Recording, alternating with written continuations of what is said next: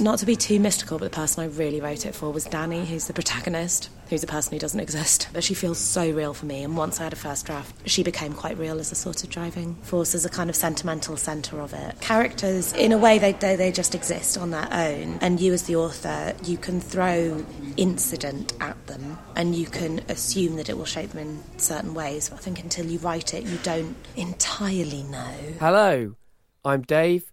I'm the guy that's putting all this stuff together. I need to get better.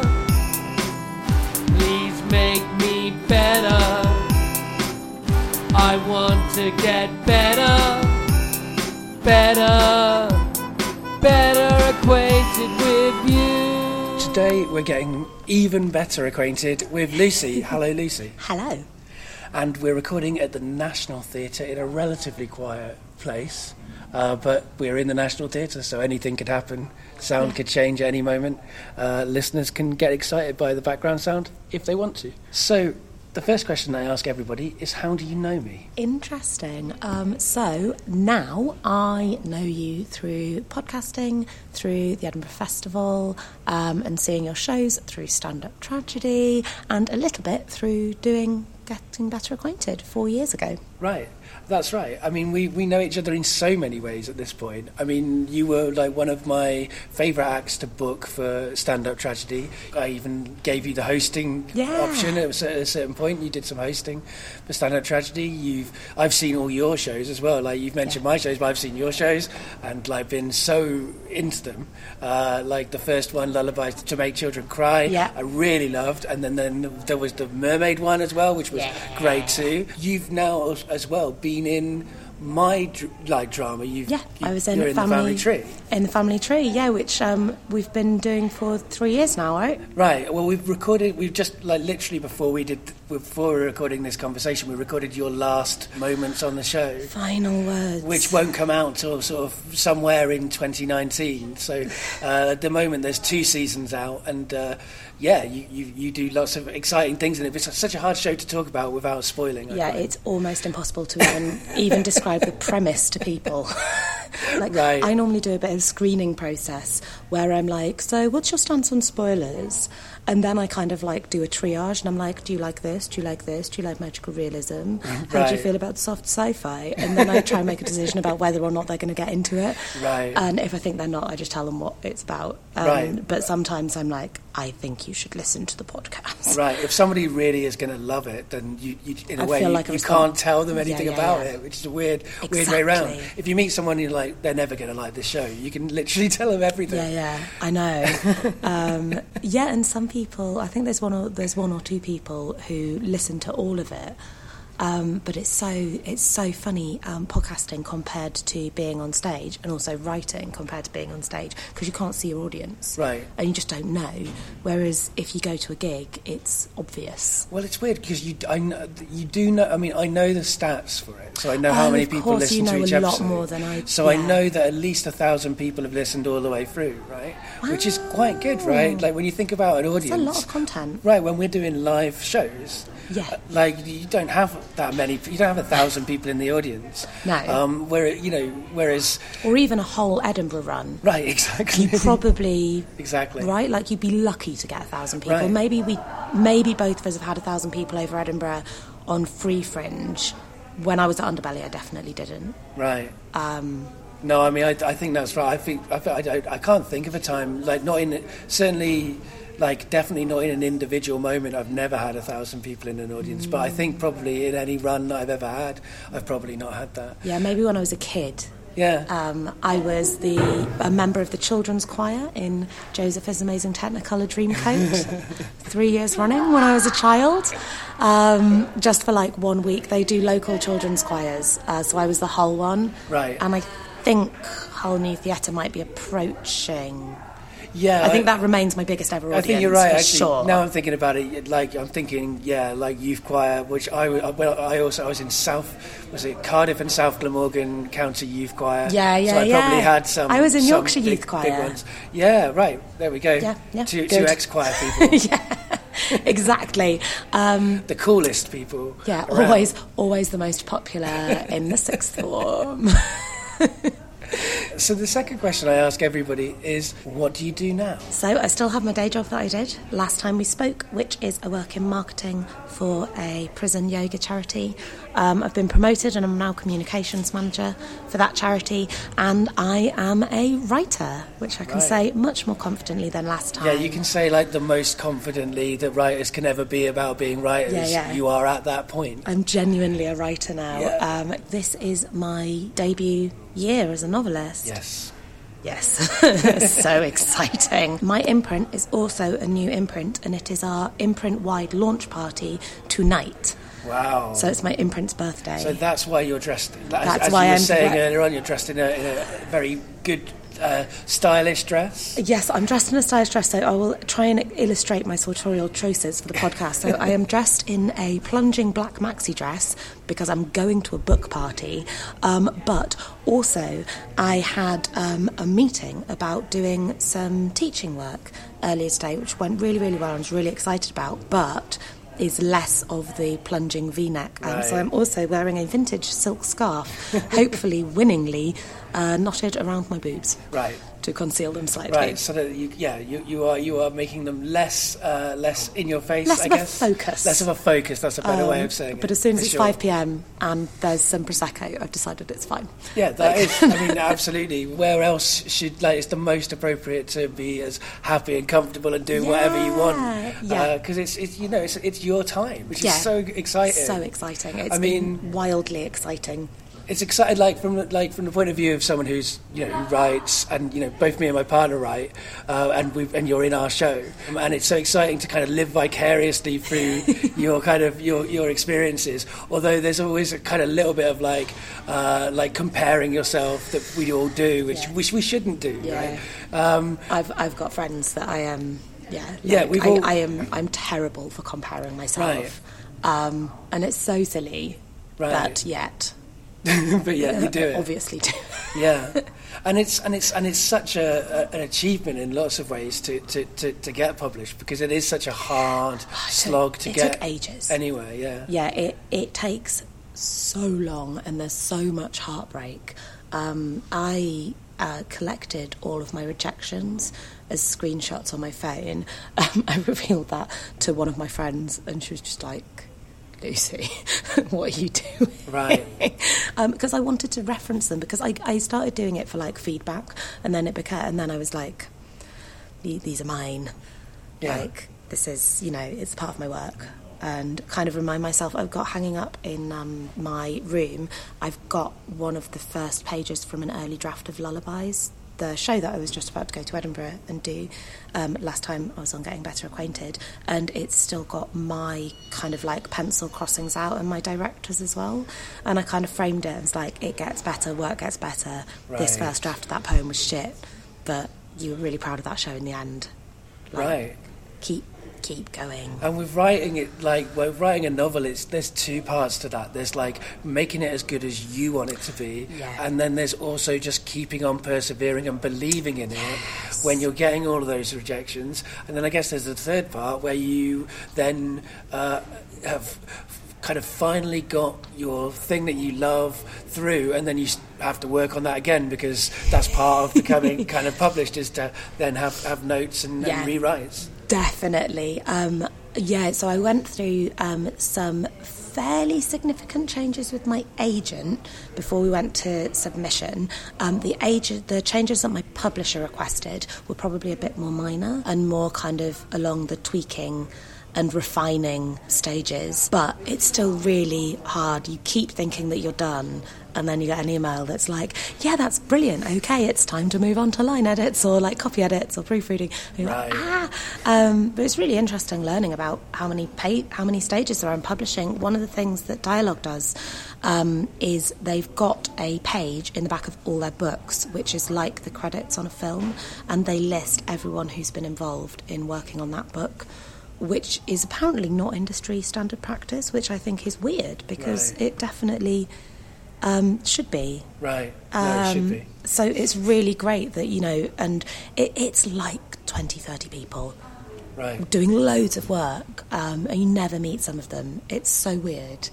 But I really like publishing is really, really nice.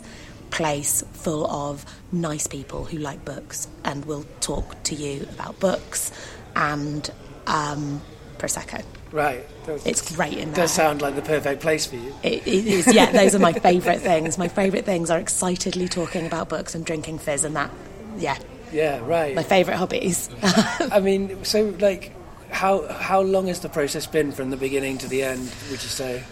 So that's really interesting. I want to make sure I haven't, like, messed up my dates and misrepresented. So I think, working back in time, we are currently in July 2018. I got my book deal in August 2017. I got my agent in January 2017. I started looking for agents in January 2016. The first time I thought I had finished the book was September 2015. Right. I started the book in January 2015. Right. Yeah, so 3.5 years, front to end. And a year of that, I mean, I say I spent a year getting an agent. I also did do some fairly significant changes in that time, which allowed me to get an agent because it made the book better. Right. But yeah, 3.5 years. It's a long... Yeah, it's a long chunk of time. It's a long chunk of time because, I mean, Edinburgh, which was previously my big creative thing, that is 1 full year, and people are surprised that that's that long. Right. I've always found that as soon as you get home in September, maybe take September off to have a bit of a cry, and then it's In really October time to start thinking at least about your broader themes. Yeah. So I mean, I would always find that when I was in Edinburgh, I'd start getting ideas for the next one as well, because you're like, that would work here. You start thinking like that when you're there, and then you're like, what am I setting myself up to do? And I think you know as well instinctively if you've got something right or something wrong. Right. Although you're not always right about that, actually, in my experience. But I think you've got... Because my 2 Edinburgh shows were quite different. I think that was quite deliberate. Yeah, they were very different shows in some ways. I mean, yeah. still you. So still me. There was some, fans of you will probably have enjoyed both. But they were very different I hope things. so. And they were both fairy tale based as well. Yeah, that's true. But one was very much like... Hello, I am Lucy, a performer. We are going to have a happy hour together, you and I. And the other one was much more like a one-woman play. Yeah, it was a play. I mean, it was a play. Yeah, definitely. And before... so the next show that I was going to do, in which I did write, I'll tell you about this show. But the point I was making was the next show was going to be going back to, hello, I am Lucy, like... Yeah. Ringmaster of the poetry stage. Right. So... I wrote another show, and I say this lightly because I don't believe in this kind of thing, but it's definitely cursed. The first time I performed it was the day of the Brexit referendum. Wow. And it's a show about disasters. So maybe if you shouldn't be allowed to do that show, well, we'll have another I didn't do it for crisis. I didn't do it for ages because Brexit hit me really hard, and I started having mild panic attacks and stuff. We had to ban news from the bedroom. I started crying because my husband made a joke about marmalade. It was... This is very relatable. I'm like here, like nodding my head. Like, it was all a bit of a mess. Yeah. Because I was shocked, really shocked, and genuinely frightened. And I'm not really less frightened, but I've just it's the new normal now. I'm used to it. I've just got this low level, like, oh no, turns out like our country's all in a poo age. I like to think of it like a golden age. This is a poo age. Yeah. It'll pass, but it's not great. Anyway, so I didn't do it for ages because of Brexit, and then I did it as part of the whole City of Culture celebrations, and that went really well. So then I did it again at a festival, and that week I found out that my dad was in hospital and he was not going to be let out until he'd had major heart surgery. And it was horrible. Like, it was so horrible because it's a show about disasters, and it's also, and I had not realised this when I wrote it, it's kind of about him. There's a song that I sing at the end, which is like a blues song about basically how terrible shit's going to happen and everyone you love's going to die. And that's it. It's just a mopey blues song. That's one of the first songs he taught me on guitar. So I was like, God, like, this is... And it genuinely made me question the responsibility of putting myself in that position, because I did that. And it was really childish of me, but it hadn't occurred to me that I might put myself in a position where I'd have to go on stage and talk about something deeply personal that I thought was a finished, closed emotion and wasn't, and made me really reflect on my Mermaid show, which is completely about pregnancy and motherhood. And I just kind of thought, like, oh, what a dick. Like, I could have... It's not utterly impossible that I could have put in a position where I'd have to perform that show after a pregnancy loss, maybe. That could have happened to me, and, like... Right. I kind of couldn't believe I'd been so irresponsible with my own, shepherding of my own emotions. But I think that's a kind of problem generally. It's a risky run, isn't it? With the arts, right? Yeah. Like, you're always doing that to yourself, potentially. I wrote a whole series of pieces about my dad and death and stuff, last year. I mean, he hasn't died yet since then, but, like, he's going to die any minute. Yeah. And, like I knew when I was writing those that I was gambling with my emotions every time. Like, I don't know if when I put it out in a month, like, he's going to have died and I'm going to feel very differently about it. Yeah. Like, that's kind of what we do. We kind of, spin the wheel on our emotions. I know. I think see what happens. I think, like, astonishingly, I think I didn't know that. I think I had this sort of childish belief that it was just all kind of going to be okay forever. And now that I interrogate that, well, of course it wasn't, idiot. Right. Like, so that's interesting. So that was your first experience, kind of having to push down your emotional state in order to perform. It was the first time that it didn't feel safe. Right. To expose myself like that on stage. It was the first time that I was genuinely like, this might hurt me. Right. It didn't. In the end, it was quite cathartic, and Dad's fine. That's good. That's good. So that's good. That's very good. But I was shocked. Yeah. I was shocked. I thought I was doing something quite safe, and I think I kind of saw the ledge. Right. But it seems like more sensible people like you, and I think a lot of artists are working with that in a much more. But conscious even then, way. like, it doesn't matter. Like, it still surprises you. Like, that's how I am with, like, my show about masculinity. I've done that show so many times, so I am prone to thinking, oh yeah, won't take anything from me now. Yeah. And then you do it, the 150th time, and that's the time when it suddenly hits something, and you're like having the reactions that you learned to not have. It's very strange. Yes, it is very strange. And I think Edinburgh, again, to kind of come back to it, that's a really weird experience of doing something every day. And the toll that it takes on you, and the ways that you learn to survive it. Quite interesting. Because that's the difference between performance and writing. You can write something, you can write a novel that's deeply personal, and when you're writing it, that'll bring out all the emotions or whatever, and you deal with them at the time. Then you have it published, and then you don't have to read it on a day that you don't feel up to reading. Yeah, and you don't have to do anything. I mean, okay, you might book in, like, a literary festival, and then you'll have to talk about it. But you can choose to not do that. And you're still a novelist. You still, I don't really know if that would hurt your career a lot. Right. Whereas performance, you are the page. That's it. You are, like, you're required to deliver the story, and so you have to be there. You have to be a part of it. Yeah. And you have to be up to it. Yes, you have to be up to it. You have to turn up physically and mentally, and you've got to bear that, and you've got to be there. I mean, you don't have to be there after the show to hear, someone say to you, yes, I share that experience. Right. But I think you probably should. I think most performers feel like that is something. I mean, depending on the show. I mean, with my show, I feel it's part of the show. Like, if I'm not there to do that, then that would not be responsible fully. Yeah. That's another part of it. Like, we talk a lot about content notes and stuff like that, but we don't often think about aftercare.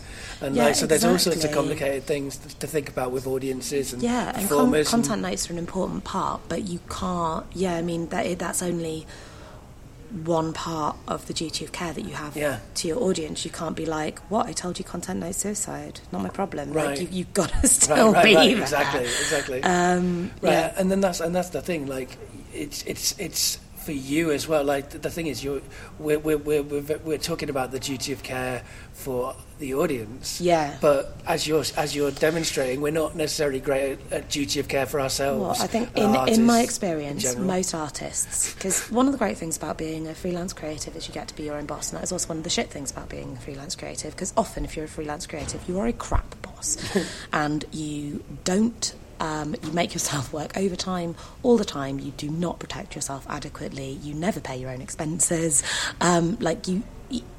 We treat ourselves badly. Yeah. I think, and there's so much that, because I still have a boss, because I still have a day job, right? And I do things to myself as a writer that Sam would never do. Right. I would never let him. Can't report yourself to HR. Can't report yourself to HR, no, exactly.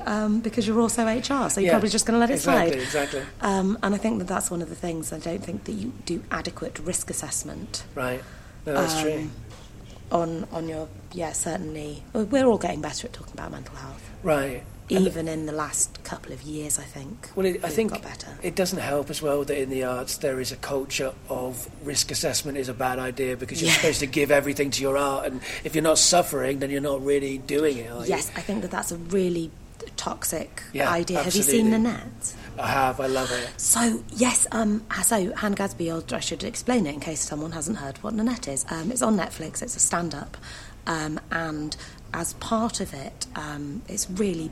I thought it was an absolutely brilliant hour of stand-up. It really took apart what stand-up is and what it can be. Right. And one of the things that I loved was the sunflowers. Someone comes up to her and says, "Oh, Van Gogh." I shouldn't spoil it all. Yeah, but there is a great part about Van Gogh. There's a brilliant part about Van Gogh and the role of his suffering in his art. And because Hannah Gadsby has an art history degree, she absolutely subverts what the common narrative is around that, and it's great. Yeah, no, I love that. I love that show that she's done, and it does speak to something that's very important. That for people in the arts to grapple with this idea that, like, if we just give of ourselves, then what's left, and what damage do we do, and how do we control those stories, and when we tell a story that is nice for an audience, are we kind of changing our own story in a way that isn't helpful? Like, so she has a story that she never tells fully because that wouldn't get the laughs. Yeah. But by not telling it fully, she never processes it. And I think that's something that's very relatable to me and probably pretty much everybody. Because a sad story isn't funny. There has to be an unexpected reversal. The only types of stories that you can really tell on stage are either ones where you triumph, which is fine if it's true, but not if you've manipulated the story to make that, or the ones where you're the butt of the joke. Yeah. And there was... those are definitely the trends within stories. Yeah, the main... there are other ones. Yeah, so you do, like, the stuff that you're doing with real-life storytelling. Exactly, true storytelling. That's one of the reasons. Exactly, it's one of the reasons it's very liberating to get a whole load of strangers in a room and get them just telling stories without the necessity to be the hero or the funny person or the butt of the joke. But you're absolutely right. Like, stand-up comedy, and to a lesser extent, like spoken word, any kind of performance-based storytelling thing means people hide and manipulate, because that's another part of what being an artist and a creator is hiding and manipulating. Yeah, in any kind of performance discipline, manipulation is key. Yeah. You need to. Yeah. I mean, even in writing, I think in pretty much every kind of art, there's an element of manipulation, and how you feel about that, and what kind of manipulation it is moves around. I'm always very, very conscious of the role that all this plays in social media, because I'm a bit better at being honest on some platforms than others. Right. I am crap at being honest on Instagram. Right. Really rubbish, and I do it all the time, and I catch myself all the time. I take a lot of photos of my writing practice, and it's always sunbathed, scrubbed wooden tables with like a cup of coffee and my laptop with some caption like, "Ooh, back to the grindstone," or something. And it's so rarely like me at 6 a.m. on a sofa, like swaddled in a blanket. drinking cold coffee that I found from somewhere because I don't bother to boil a kettle, and and I never know whether that is actually okay, because maybe it's okay, maybe it's me making my life, maybe it's me picking the positives of my life and choosing to amplify those, and maybe it's not okay because I'm making it. I hope I'm not giving the impression that I live the kind of life where I always have like latte art, because I don't. Well, it's nice. It's nice from somebody who does see your Instagram feed, who's also a writer, to know that it's not always as kind of nice and fun as it looks. Although, you know, that's I do know that, of course, there's always more to anyone's life than just whatever they show on Instagram. Yeah. And I mean, and you know, that said, your writing practice, you're pretty good at it. Like you're pretty good at like finding a balance between, like you say, you've got a day job, you kind of balance things around. And I think that's going quite well at the moment. So my day job is 3 days a week, and it is the kind of day job that you actually leave at 5:30, which is important. Really important. Really important. And the supportive, like today is one of my normal writing days, but I'm in London, and that was past just like, sure, have fun. Like they're lovely people. And they're very supportive of my writing. So I'm not I know that I'm quite lucky in that regard. I'm not saying that it's always easy to mix writing with the day job. I find it quite easy, partly because my day job is very nice, and also like I live in Oxford, where I can commute anywhere within the city on a bike in half an hour. Right. And also it's not London. Oxford is expensive, but it's not London expensive, so it's easier to live on 3 days a week work, and for the other 2 days of the week I do very kind of formal writing days, and also I normally try and fit in an hour if I can on working days and weekends. Right. So theoretically all of that adds up to 21 hours per week. In practice, obviously, that's not it's either. But that's great to have that as the plan. In practice, it's either 10 hours or 40 hours, and never really anything else. Right. But at least it really is normally at least 10 hours. Right. Which is great. Right.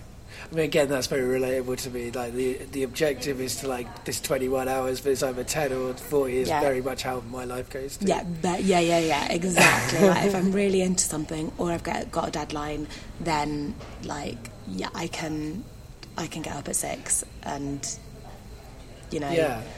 plough through a couple of hours and then work. There was one day where I was very like smugly having dinner with my boyfriend's best friend, and I was like, I've just come from the library, and I knew I was showing off because I'd had a really good day, and he was like, oh, did you do writing as well as go to your day job today? Which I definitely wanted him to ask. I was like, oh yes, Roland, why look, I've done 3,000 words. I got up early to do writing on the sofa with a coffee before I started my day, and then I went to the library at lunch hour, and now I've just and it's like, and I definitely pretending that is a normal day when in fact it is not a normal day. It is an absolute exception. It's that you want like with writing and things like that you do on your own, nobody else knows what labour you've done unless you tell them. So it is a complicated one. Yeah, you kind of got to tell them. You do need to tell them, or they'll just think that it's easy. And you don't want people to think that, because if people are trying to write, they need to know it's not easy. Yeah, definitely. Definitely. And I like Twitter for this. I like that you can go on Twitter and someone like, someone massive like Ben Aronovich or Marion Keyes will just post something being like, only written 300 words today and they're all shit. And that's really helpful. Yeah, definitely. In demystifying the process. And it's like, sometimes you do only write 300 words and they're all shit, and that's okay. Definitely. Fine. I am publishing a book through Unbound. Unbound are a publishing company, which means that they don't publish things that they don't think are good and that they edit. The thing that makes them different from other publishing companies is they're half publishing company and half crowdfunding company, which means that the way that the books get published is that people who want to read the books pre-order those books. They can pre-order them as a digital copy or as a hardback, or they can pledge more money to get different kinds of things along with the book that they're pre-ordering. Unbound approached me in December to see if I wanted to adapt my show, What About the Men? Mansplaining Masculinity, into a book. And I said, yes, please, I definitely would like to do that. And so that is what I'm doing. If you go to the Unbound website, and there'll be a link to this in the show notes, you can find Mansplaining Masculinity over there and pre-order a copy of that book. The way that this book is going to get made is by people like you pre-ordering it and pledging to it, and people like you telling other people about it, sharing it on social media, recommending it to other people, those kinds of things. You can find out what the book is fully about by reading about it on the page. There's a video of me in a purple dress and fedora with my childhood toy dolphin telling you about what the book is about. But basically, Mansplaining Masculinity is about looking into myself and looking out at culture and thinking about how masculinity is constructed and created, and how systematic elements contribute both to the ways that men are hurt by society, but also the ways that men hurt other people in society. It is not a book that says that men are the problem, but it is a book that will say that we can be part of the solution. And if you want to get an idea of what it's like before you pledge to it, you can listen to a podcast of the show that it's adapted from on the website mansplainingmasculinity.co.uk. And also there was an episode of BBC Radio 4's Forethought called Liberating Men, which was a reflection on an extension of the show. So listen to those shows, see if you like what you hear, and if you do, then please do support and pledge to make Mansplaining Masculinity happen. So what is your book? Like, what's it called? What's it about? So my book, my favourite. So my book is called One More Chance, and it is about a prisoner resident of HMP Holloway called Danny Grove. Danny has a toddler daughter, Bethany, who was taken into care and who she's desperate to get back. One day, Danny gets a new cellmate, Martha, who offers her a way to potentially see the child again, but it comes at a cost. The book, the novel, is interestingly sort of semi within areas that your day job also covers, right? Yes, it is. So I had the idea for it when I was visiting the HMP Holloway Mother and Baby Unit, which is, like, it's a nice place, but it's a bleak thing to exist, if you know what I mean. Yes, absolutely. And no one likes that there are babies in prison, including the women who are the mothers of them. Right. But it's the least bad solution. Yeah, sure. I had also found out that day that HMP Holloway has a swimming pool, which, oh my God, or had. I mean, it's closed now. And I was chatting to one of the mums, and she told me that I basically asked her where her baby was, and she said that its dad had come and picked him up and taken him swimming. I didn't know at the time how incredibly unusual that is. So I think it's 5% of children whose mums go to prison get to stay in their own home, being looked after by someone there. Normally there isn't a father figure in the picture. If they do stay in the family, which is the most common thing to happen, it'll be a mum or a sister stepping up to take that. So that was really unusual that she had, you know, the baby's father would come and take him out. And I said, oh, how lovely. Do you take your baby swimming in the prison swimming pool? Just making kind of idle chit-chat. And she gave me this quite, like, disparaging look, and she's like, would you take your baby swimming in a prison swimming pool? I just thought, God, yeah, no, of course I wouldn't. Like, what a ridiculous thing to say. Right. Like, no. Because, you know, with the best will in the world, the staffing isn't going to be there. That's not a safe place. That laid a bit of a seed, and that incident isn't in the book at all, and that character isn't in the book. None of the book is set on the Mother and Baby Unit. But it kind of triggered a bit of an idea. Right.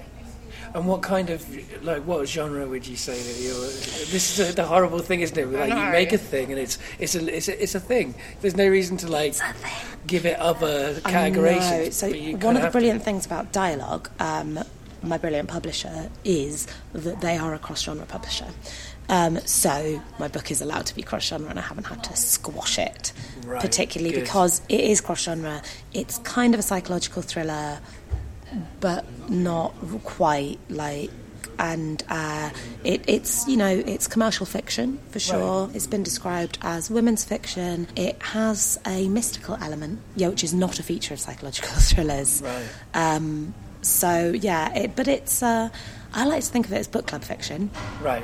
I mean, that's definitely a good way. Like, that'd be a great way for it to go. That'd be great. Yeah, I asked my mum if she'd have it as one of the titles for her book club, and she was like, "No." I was like, why not? Come on. Did she give you a reason? I think her real reason was that would be really cringy for her, and I do accept that. I mean, that I can understand. I do understand, but she could have got them all to read it and then just not turned up. I know, it's funny. It's funny. Like, you always think, like, your closest family are going to be your biggest champions, but actually it's more complicated than that when it actually comes to it. I'm not saying that she won't be your biggest champion in other ways, but she's, like, one of my biggest readers. Her and Dad have read the book more times than anyone else. I think they've both read it at least 3 times. Well, and you know, and they're still that's good. I mean, that's a good they've only read the finished version once, but it's only been out for a couple of weeks, so that's still pretty good. No, I mean, certainly. I've not read the finished version yet. I've not even read any of the drafts, so I'm very excited to finally read it. I mean, and so, like, when you say, like, book club fiction, I mean, and when you said as well it's been described as women's fiction, I mean, how do you feel about those kind of things? I mean, women's fiction is a very complicated... It's a very complicated term. Yeah, it's a very complicated term. I mean, it is women's fiction. There's only one male character in it. Like, it's clearly women's fiction. That's not true, but, like, the main action takes place in a women's prison. Yeah. And it's very difficult and a very loaded term because there's a big part of me that kind of feels like, oi, like... You don't call fiction that's mainly to do with men's fiction. That's just fiction, so... I mean, if you did, there'd be so much men's fiction. There'd be so much men's fiction, quite. Exactly. So part of me feels like, I hate the term for that, but one thing that I do like about the term is, you know, there is a positive to... You know, there's nothing wrong with being a woman, and also there's nothing wrong with writing about women... things. And it does give people an idea of what the book will be as well. I mean, as a man who likes women's fiction and who likes, like, women's films, like films that people like to, like, dismiss as women's films, are some of my favourite films. It's useful to know if something is going to be in the genre that I enjoy. It's a useful tag. So I feel very conflicted about the term women's fiction because part of me is like, it's a useful descriptor and there's nothing wrong with it, and don't be ashamed of liking girly things. Like, you're allowed to put your hair in pink bows if you want to. That's cool. But there is also a part of me that's like, oh God, like, come on.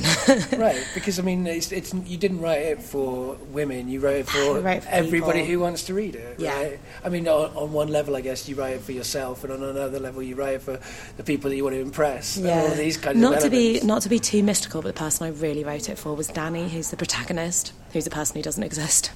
But she feels so real for me. And once I had a first draft, she became quite real as a sort of driving. Well, yeah. Force, as a kind of sentimental centre of it. Well, characters do become real. Yeah, they really do. They really, really do. I'm currently, my new project, which I will talk about in a slightly cagey way, but I'd just like to talk about a little bit, is a return to a previous character that I've worked with before. And that's a real kind of joy. Right. And she's changing a lot, but it feels like a kind of like, I knew I hadn't finished with you. Right. And that's it, that you live with these people so long as well, and like you craft them, you work them, you help.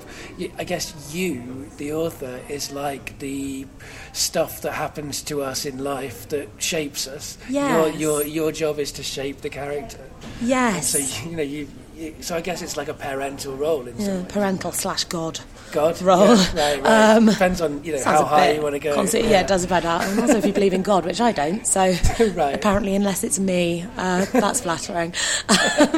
But yeah, no, I think definitely like characters, kind of, in a way, they just exist on their own.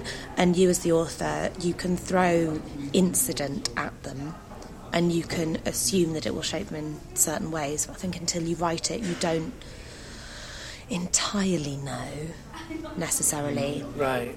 Which is why I always have such tension over plotting. So I do plot. I like to plot. I'm one of those people who always likes to know exactly what's going to happen next. So I plot my books, but I'm terribly prone to over-plotting them. And then your characters just turn into these, like, little paper dolls that you're just pushing around. Right, they've got less choice. Like they can't surprise you. You haven't given them a meaningful choice. Which is a weird thing to say about people that we're completely creating, completely making up. Yeah, really weird.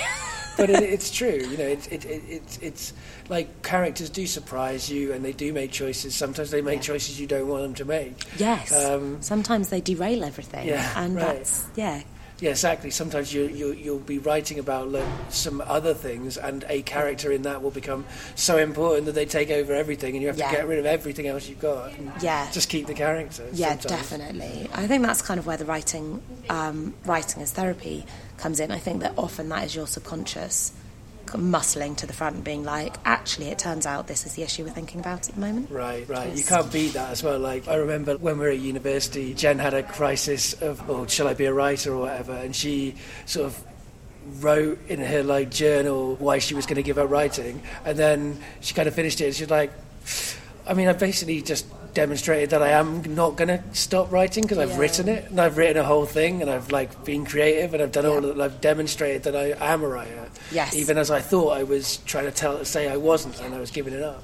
Definitely. I think we've all I can really relate to that. Right. Yeah. And the Nanette thing as well, which is essentially a stand-up show about how Hannah Gadsby's definitely going to give up stand-up. Right. Which clearly isn't. Yeah, she's not going to give up standing up. I think she's saying, she may give up stand-up comedy, but not stand-up, which I think is good.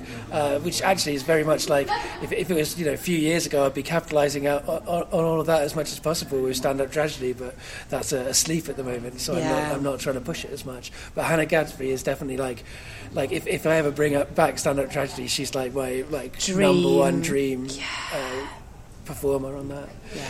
So you've written the book. It's been published. It's in you can hold it in your hands. There's physical copies. It's currently out electronically and in trade paperback. And November is the mass market paperback release, which is when it will probably start popping up in bookshops. Right, because this is another thing that people who are writers don't necessarily know, is that the work doesn't end ever in some ways. It certainly doesn't end when it's published. Yeah, no, it does. But I'm still kind of discovering that, which is exciting. I've got a couple of dates booked in. But I think maybe unlike some writers, I'm just so comfortable with sort of this bit. Yeah, right. The kind of can you fill out some questions for a website? Ooh, there's a review, or there's a literary festival. We want you to do a talk, and that's very much much more my comfort zone than the previous things have been. Interesting. Yeah, no, I can see that. That feels like I feel quite confident about that. I'm like, yeah, I can do this. I can read, a review that isn't that positive and take constructive things from it. I can stand up in front of people and talk about stuff.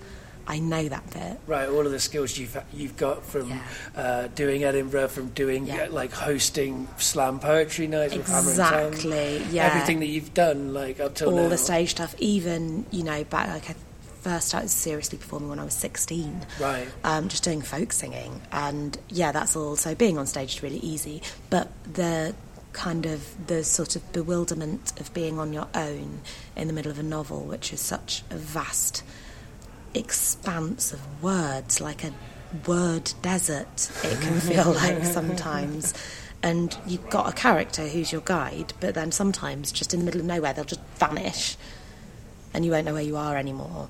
You've got to make a decision whether to sort of plug on and potentially waste 6 months, or give up and potentially waste 6 months. Right. And you know, I mean, I'm not saying that it's always the ideal, but it's okay to waste 6 months as well. It is okay to waste 6 months. You know, that's the thing. It's so hard to tell yourself that. Like, I've written whole novels that I've had to just give up on. Yeah.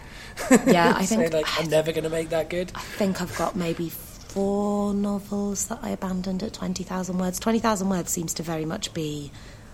the point. The point. Yeah, where I sometimes look at it, I'm like, oh dear, this is all bollocks. Right.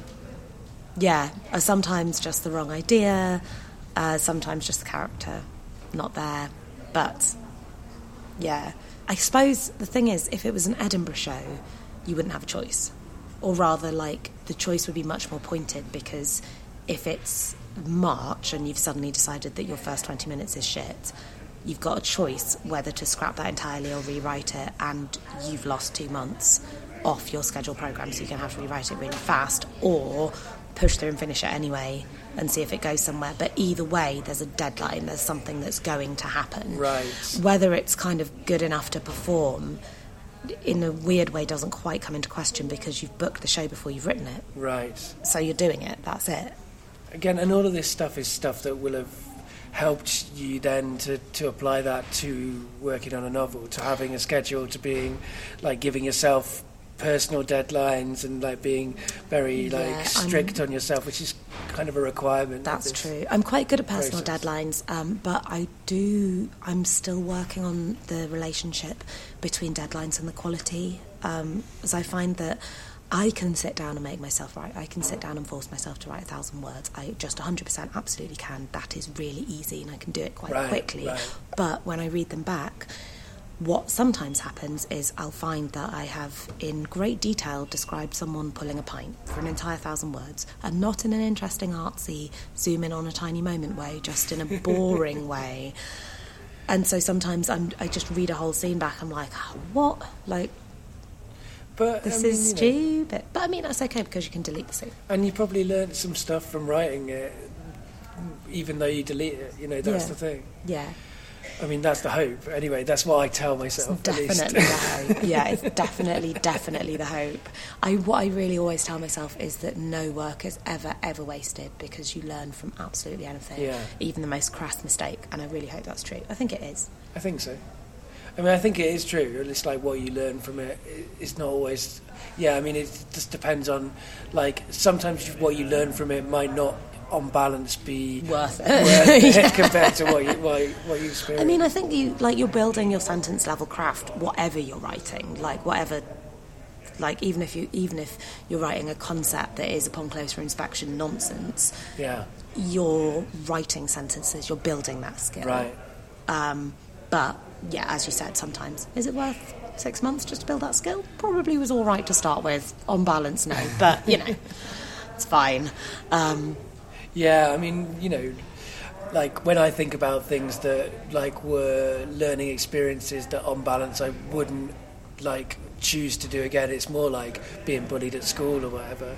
Do you know what I mean? Where, like, wasting time isn't actually the end of the world. Like, as far as things go, it's not the biggest. It's so, like, the biggest thing. And you learn a lot more from wasting time in lots of ways. At least, you know, what you learn is useful to you. Yeah, absolutely. It's not always useful to you, bad things, but you still learn from them. Yes, yes, that's true. It's a good idea. It's quite a good idea. I haven't really thought about that. The kind of cost-benefit analysis. It's like, oh, you learn something from every experience. Right. Was it worth? Was it worth it? Yeah. No, I haven't really thought of it exactly in these terms before. It's quite interesting. Because I feel like, you know, like a string of bad relationships in my late teens definitely taught me a lesson. Could I have learned that lesson from just one of those bad relationships? Right. Probably. Right. But I know it really well now. Yeah, exactly. You've really learned the lesson. Yeah. So that's good. Yeah, so well done, me. Yeah. And so you're like, you're selling your book, I guess. You're promoting your book, which is something you're comfortable with doing. Yeah. But like, what's it like to have it out there? Oh, it's so exciting. It's so exciting. It's I'm absolutely not over it. It's only been a couple of weeks, and I'm not over it. Right. And people are so nice. So nice. People who you don't even know that well will private message you with like a photo of the book as it arrives, or they'll message you out of the blue and you haven't spoken to them for 7 years and be like, oh, I loved it, can't believe you wrote it, this is amazing, can't wait for the next one. Like, people are so brilliant about it, and that's been lovely, really, really lovely. People are so supportive and they really get it. Yeah, I feel like people are getting it. Right, so you're starting to get responses as well. So you're seeing what people think of it. Responses and questions, and there's a kind of big ambiguity at, I was going to say the heart of the book. It's actually not central to the plot, but there is a big ambiguity in the book, which could go both ways. And loads of people have been talking about it, and that's brilliant. And seeing it on real-life bookshelves is brilliant. Right. Really brilliant. And just like really little things, like going to a wedding and when someone says, what do you do, having the confidence to not tell them about your marketing career and then tack on like, oh, I also write sometimes, I do these spoken word shows, but just to go, I'm a writer. Right. Yeah, it's become less ambiguous for you. That like all writers, I think, dread the question of what do you do. Yeah. In some ways, it's one of the standard questions I ask on this show, and when I ask it to writers or creative people in general, it provides a lot more angst than somebody who is, what they do is what they consider themselves to be, and they're fine with it. Yeah, I think it's what you consider yourself to be. The absolute hardest time was when I'd stopped doing spoken word, but I hadn't got an agent yet, and I hadn't got a book deal yet. Right. Because then when I talked about it, people, because of course they ask, would find out it's unpublished, and then we have to have a long chat about the relative merits of self-publishing and how unlikely it is to get a book traditionally published. Right. Which is fine the first time. Yeah, exactly. That's like... Yeah, me and Jen were literally saying this the other day. It's like inevitable that if you say you write or you're writing a book, someone will tell you about self-publishing. Yeah, pretty much every conversation, if it's with, a handful of people. We all know about self-publishing. Yeah. It's literally been around for longer than the internet. Self-publishing's been around. It wasn't invented in the last 18 months. We know about it.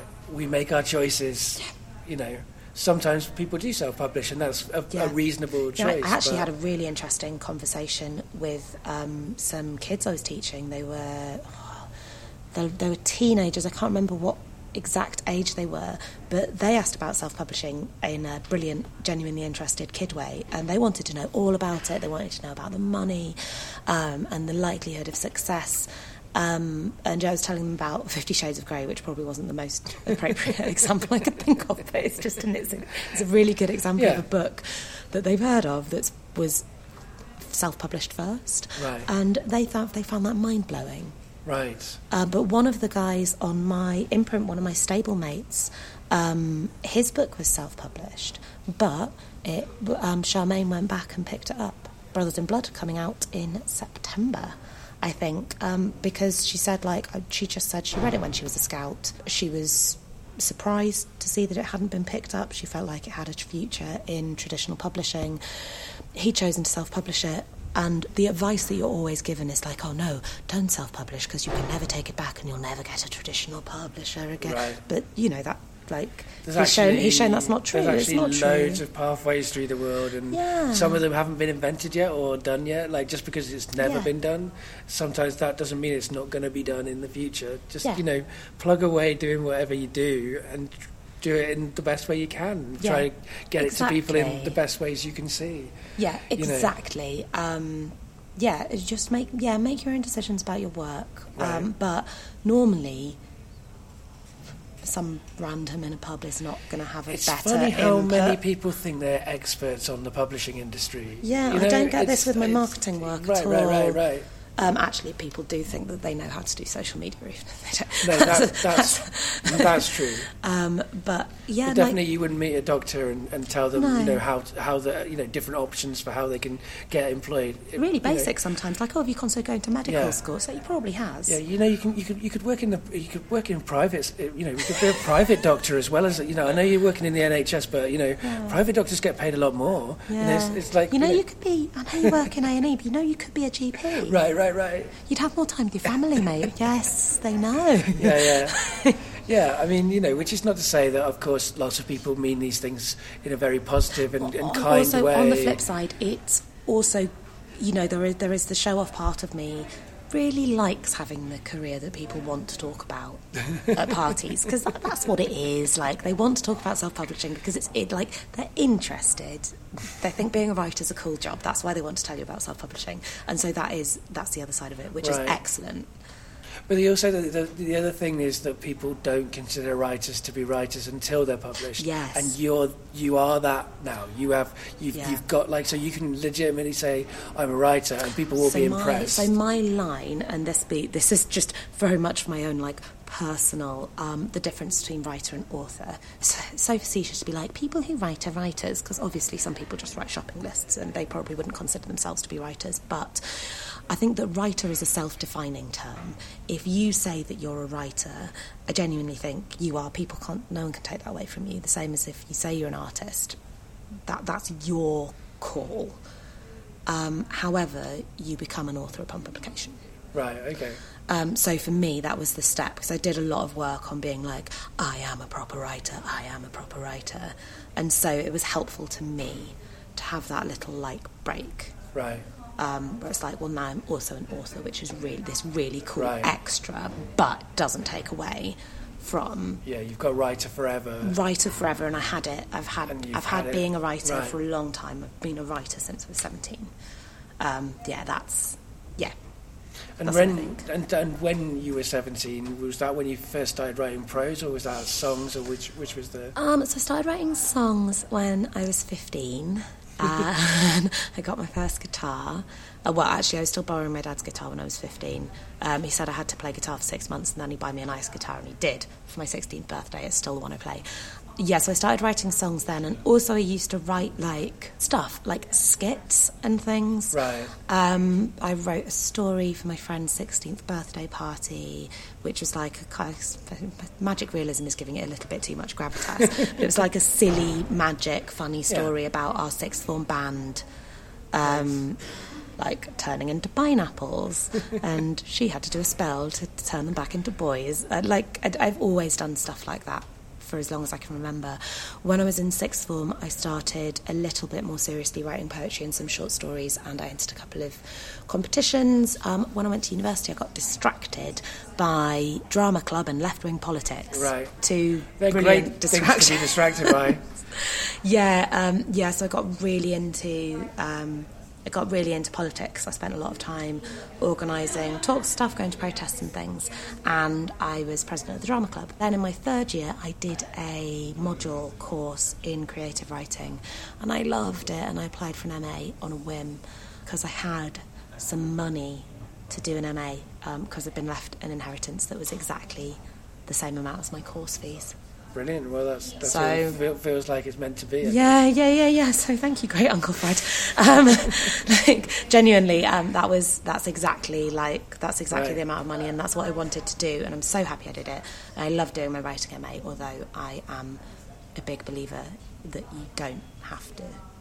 You don't have to do an MA, and I can study writing to be a writer. Don't have to study writing to be a writer, and I can tell you at least 5, probably more like 10 projects that I've been involved in adulthood that I have learned as much about writing as I did every Edinburgh show. I have learned more about creative writing than I did on my writing MA. Yeah, I mean, I studied creative writing undergraduate, and I would echo that. Like, the things I've learned about creating stuff have mostly come since I graduated.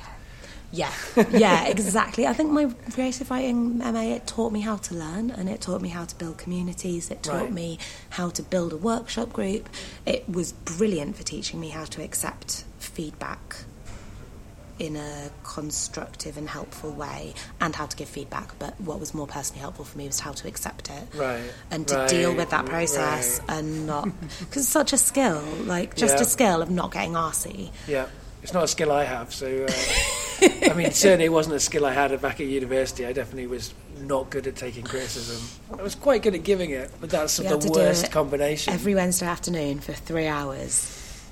We just had workshop where we just sat on sofas and said and just critiqued each other's work in like probably slightly hilarious student ways. But that was very good, and that really carried over to my sort of working and general and personal life as well. So that's cool. But yeah, learning how to learn. But there's books I've read that genuinely I've learned as much. But would I have been primed to absorb that knowledge as well? I don't know. Exactly. Probably not. There's different ways of learning, isn't there? Yeah, but also I'd say if you can't afford it, don't bother worrying about it. Because so many people can't, and I only, it was a stroke of luck. Right. Yes. Exactly, that's the thing. Do what you can with the resources you have. Right? Exactly. Do what you can with the resources. The better your resources, the more you can do, and that's great too. But people shouldn't be disheartened if they don't have the resources, because you can do amazing things in terms of money, but also in terms of time, and in terms of just bandwidth, like brain space. There's so many things that resources really means, and it's easy to think it's just money, space, but equipment, or like support networks. Yes. Exactly, right. Yeah, right. Definitely.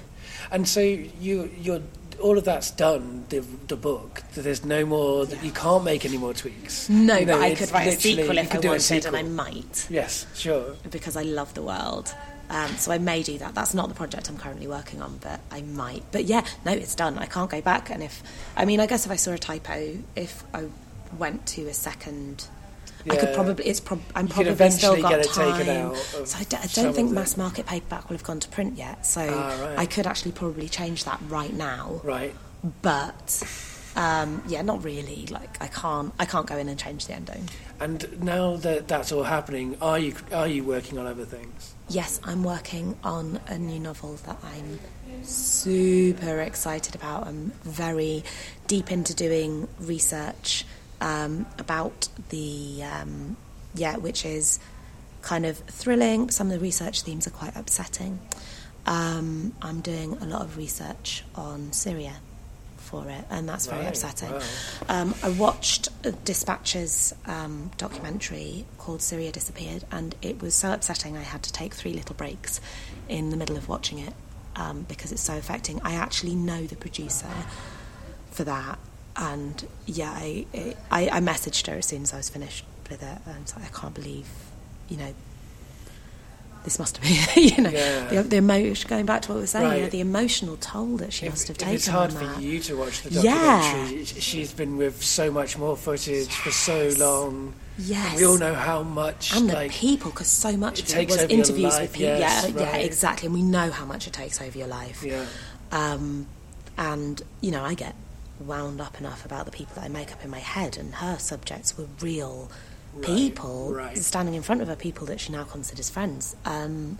So that was really hard, and I'm currently listening on Audible actually to We Crossed a Bridge and It Trembled, which is a collection of just first person accounts, and that is also super upsetting research. But I'm also researching mermaids, one of my first loves. I spent Wednesday afternoon reading The Surface Breaks, which is Louisa Neal's young adult retelling of The Little Mermaid, in the bath, which is the best place. That's the best place to read about mermaids, yeah. And the first scene that she does, which I loved, is something that's in the original Hans Christian Andersen, which is left out of most retellings, which is the mermaids are preparing for a party, and they have these pearls on spikes, and they jam them into their tails and twist them to keep them in, because that's how they adorn themselves. Right. And it makes them bleed, and it really hurts, and they're heavy, and they pull on you, on your flesh, and it's such a bold opening. But it's what the story's about, so I'm really looking forward to finishing that. That's awesome. And The Little Mermaid remains one of my favourite stories. Mermaids are fascinating. It's about, as people may have heard in our first conversation, we both share an interest in mermaids and in fairy tales in general as well. Yeah. But like mermaids are a fascinating thing to me. Yes. Because I also think even though mermaids as a concept have existed for a long time, we've only sort of scratched the surface of what actually kind of human-fish hybrids might be like. I know, and also mermaids have been around for so long that some of the stories are lost. Right. The first ever mermaid myth was in what was then Assyria. Right. And that story is lost. I mean, I've got more research to do on that. Guys, tweet me if you've got anything on the Atargatis. But we've been telling mermaid myths for 4,000 years. Mermaids, like dragons, pop up everywhere where there's civilization. Right. I mean, obviously not landlocked. No. Is that true? Maybe there are river mermaids. I can't say that. I can't say that with confidence. I reckon there will be. I reckon the'll be river spirits There will or something. definitely be river water spirits. Yeah. Yes. But they're definitely, they're one of those myths that we, as humans, we kind of need to keep telling, we need to keep saying. And yes, what would a human-fish hybrid even be like? I mean, Did you read The Mermaid and Mrs. Hancock? I haven't, no. Oh, I recommend it. It's obviously about mermaids, and also is one of my favourite genres of fiction, which is sexy Victoriana. And that's really good, and that has some really interesting ideas about what a mermaid might really be. Right. Which is, I found, almost Doctor Who-like.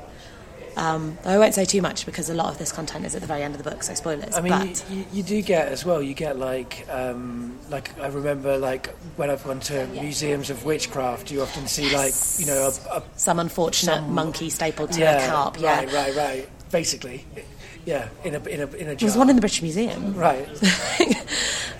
Yes. Why would we do that? Right. Humans are disgusting. We are.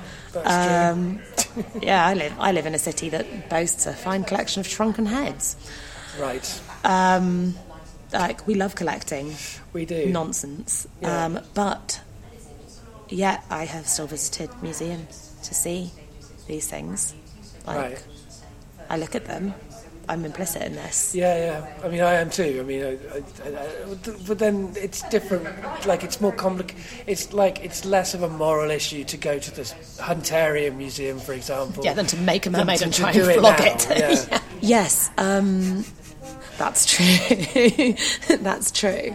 If you're taking your most generous interpretation, maybe it's just the kind of the human desire to be like, what's there, what is it, what's at the bottom of the sea, what's on the moon? If I don't know, I'm going to make it up. To explore the unknown. It's because it's a whole universe under the sea. Yes, and even if you can't physically get there, to just kind of have a guess. Right. Maybe that's generous of me. Well, I mean, also we're made of water. Like we're part of water. Like water is part of the human story.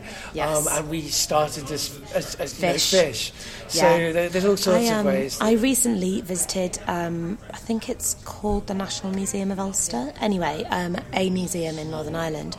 And they had a brilliant history exhibition, which was the complete history of Northern Ireland, complete. From first human setting foot on it. Wow. And it was great. So interesting.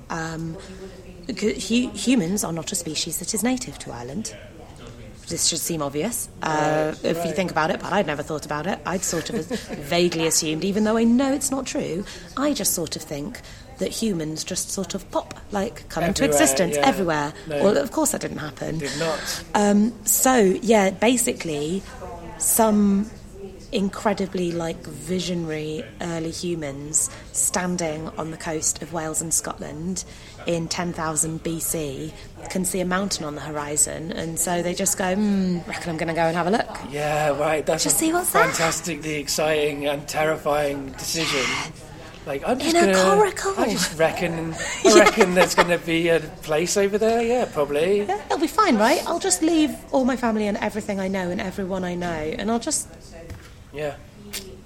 paddle over. Right. I've seen a cool mountain. Well, amazing. That's something that humans consistently have done. Our capacity to explore is kind of awe-inspiring and also kind of not very intelligent. Yes, like so both it's these also things our at the same capacity time. to come and royally mess something up, Right, which exactly. as soon as we introduced agriculture to Ireland, we did. Like, we basically, Yeah. back in 10,000 whatever, had a paradise teeming with food. Then we started farming and we just wrecked the land. and managed to ruin the soil, even basically just using a stone to do our agriculture with. We still managed to do that, so well done, humans. Yeah, we're really good at messing things up. We've done it awesome at for it. centuries. Yeah. Yeah. So another thing that I've been thinking about loads over the last couple of years, particularly in the run-up to and since Brexit, is immigration. And that offers a bit of a perspective on that as well. Right. Like, we, you know, and in England, you know, the UK is all like that. Yeah. We're all, none of us used to be a UK fish before we evolved. Right. This is ludicrous. The history of humanity is the history of migration. And Yes. like, we are all migrants is true. Yes. Like, it's also kind of, it can be said too much in that it's like, when we say like we're all migrants, it kind of makes out like we're all supporting migrants, but we're not. So you know, you have to be kind of careful that you don't go around going, we're all migrants, we all began in Africa, but then doing nothing to actually and then taking change literally things. no action whatsoever. Yeah. But I mean, it's absolutely true. Yeah. And like, I wish more humans would be aware of that. Oxford actually has, I don't know if this is my perspective and the people that I know and speak to, I think Oxford has an above average number of brilliant programmes explicitly welcoming the refugee community in particular and asylum seekers. Good. And quite a history of that, and I've been to welcome events and stuff, so that's been a positive of the last couple of years. I worry that I am protected from basically post-Brexit horror by living where I do. Well, everybody's in bubbles anyway, right? We've got social media bubbles, but we've also got like real world bubbles whereby you can like only know the great people in your area or the great things that are happening in your area, and you don't know about the other things. But I mean, it's good that there's all of those programs existing, and it's good that that's happening. Yeah. And it's interesting that even when we're talking about mermaids, we're also talking about migration. We're also talking about human existence and like finding a way to like co-live with each other. Right? Yes. What I was particularly interested in the first time I did Mermaids as a show, which sadly is also an issue that people are awful about at the moment, is what it takes to make a woman. Yeah, like I think that mermaids are such an obvious trans narrative. Right, that's very true. To think about issues, and myself as a cis woman, what gives me that identity? What part of me is it? Because I do absolutely not think that it is my genitals that make me a woman. Right. And mermaids are such an interesting way. Right, because they don't. I mean, mermaids don't have genitals. Because mermaids don't have genitals. But no one's ever questioned whether a mermaid with boobs is a woman. Right, very true. Very true. The last time I was looking at mermaids, it was particularly mermaids and motherhood, because I reckon, I've got a theory about mermaids. Mermaids crave giving birth to live young because they've got mammaries. Right. They want to feed. They want that relationship.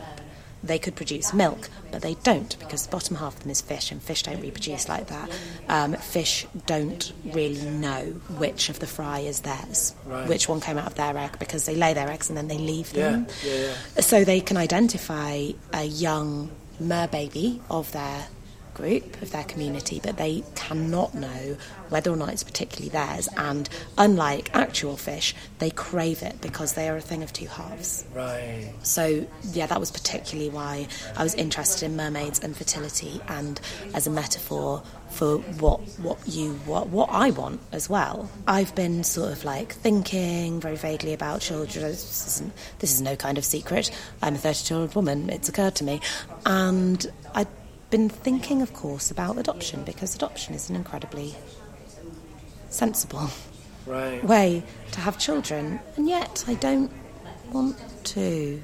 Like, that feels awful. I don't think it's awful to not want to adopt people. No, but it's awful. Like, I don't know.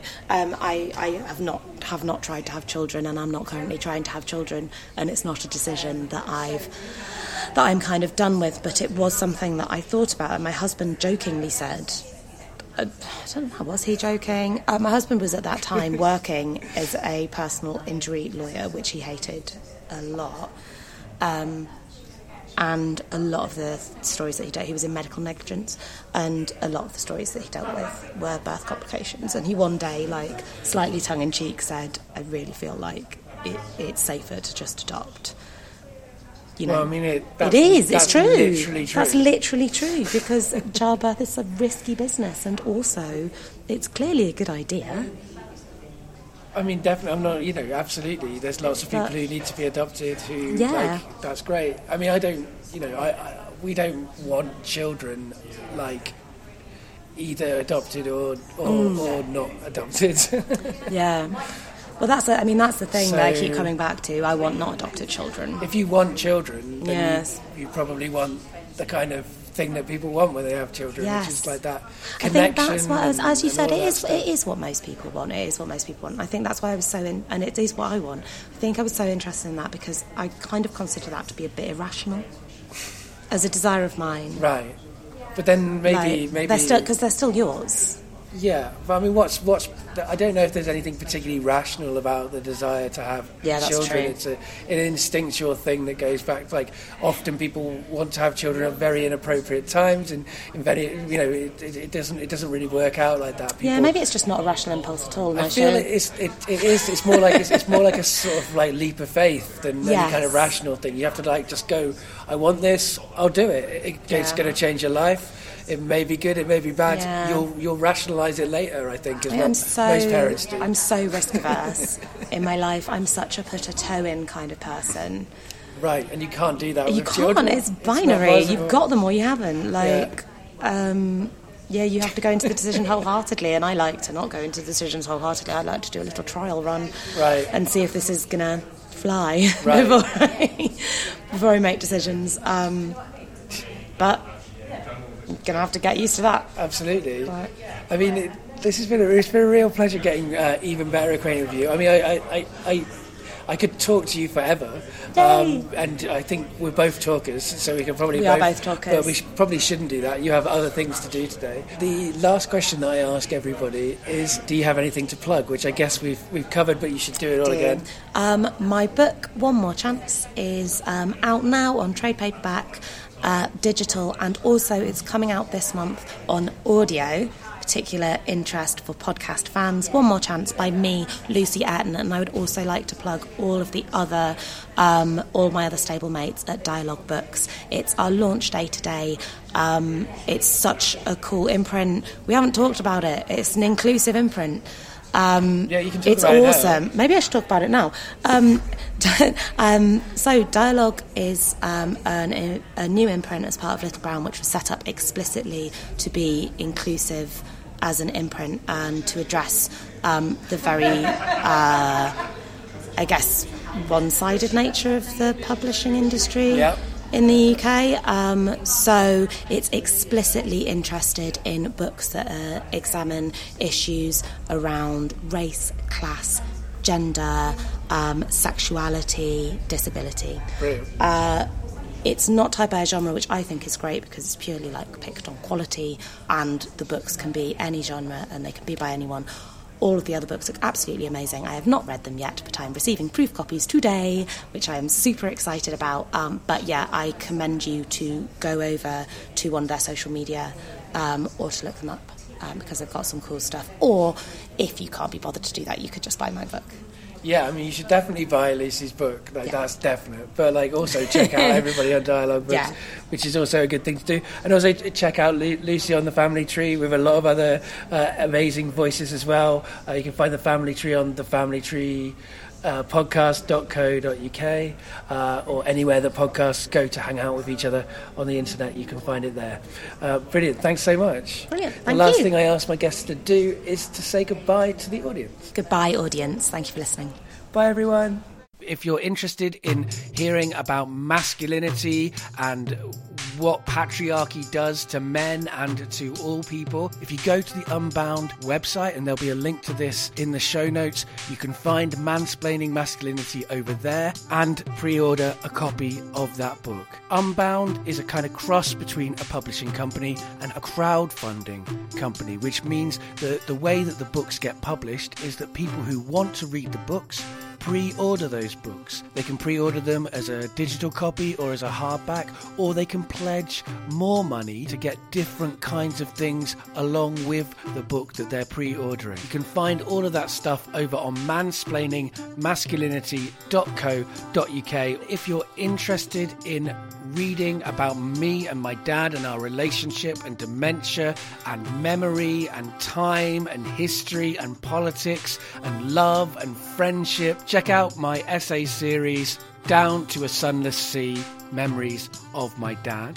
As well as making Getting Better Acquainted, I also co-produce and, I guess, star in the magical realist audio drama podcast, The Family Tree. In order to keep making it and to make Season 2 as good as we want it to be, we need your help. So if you can afford to, then please do consider signing up to our Patreon appeal.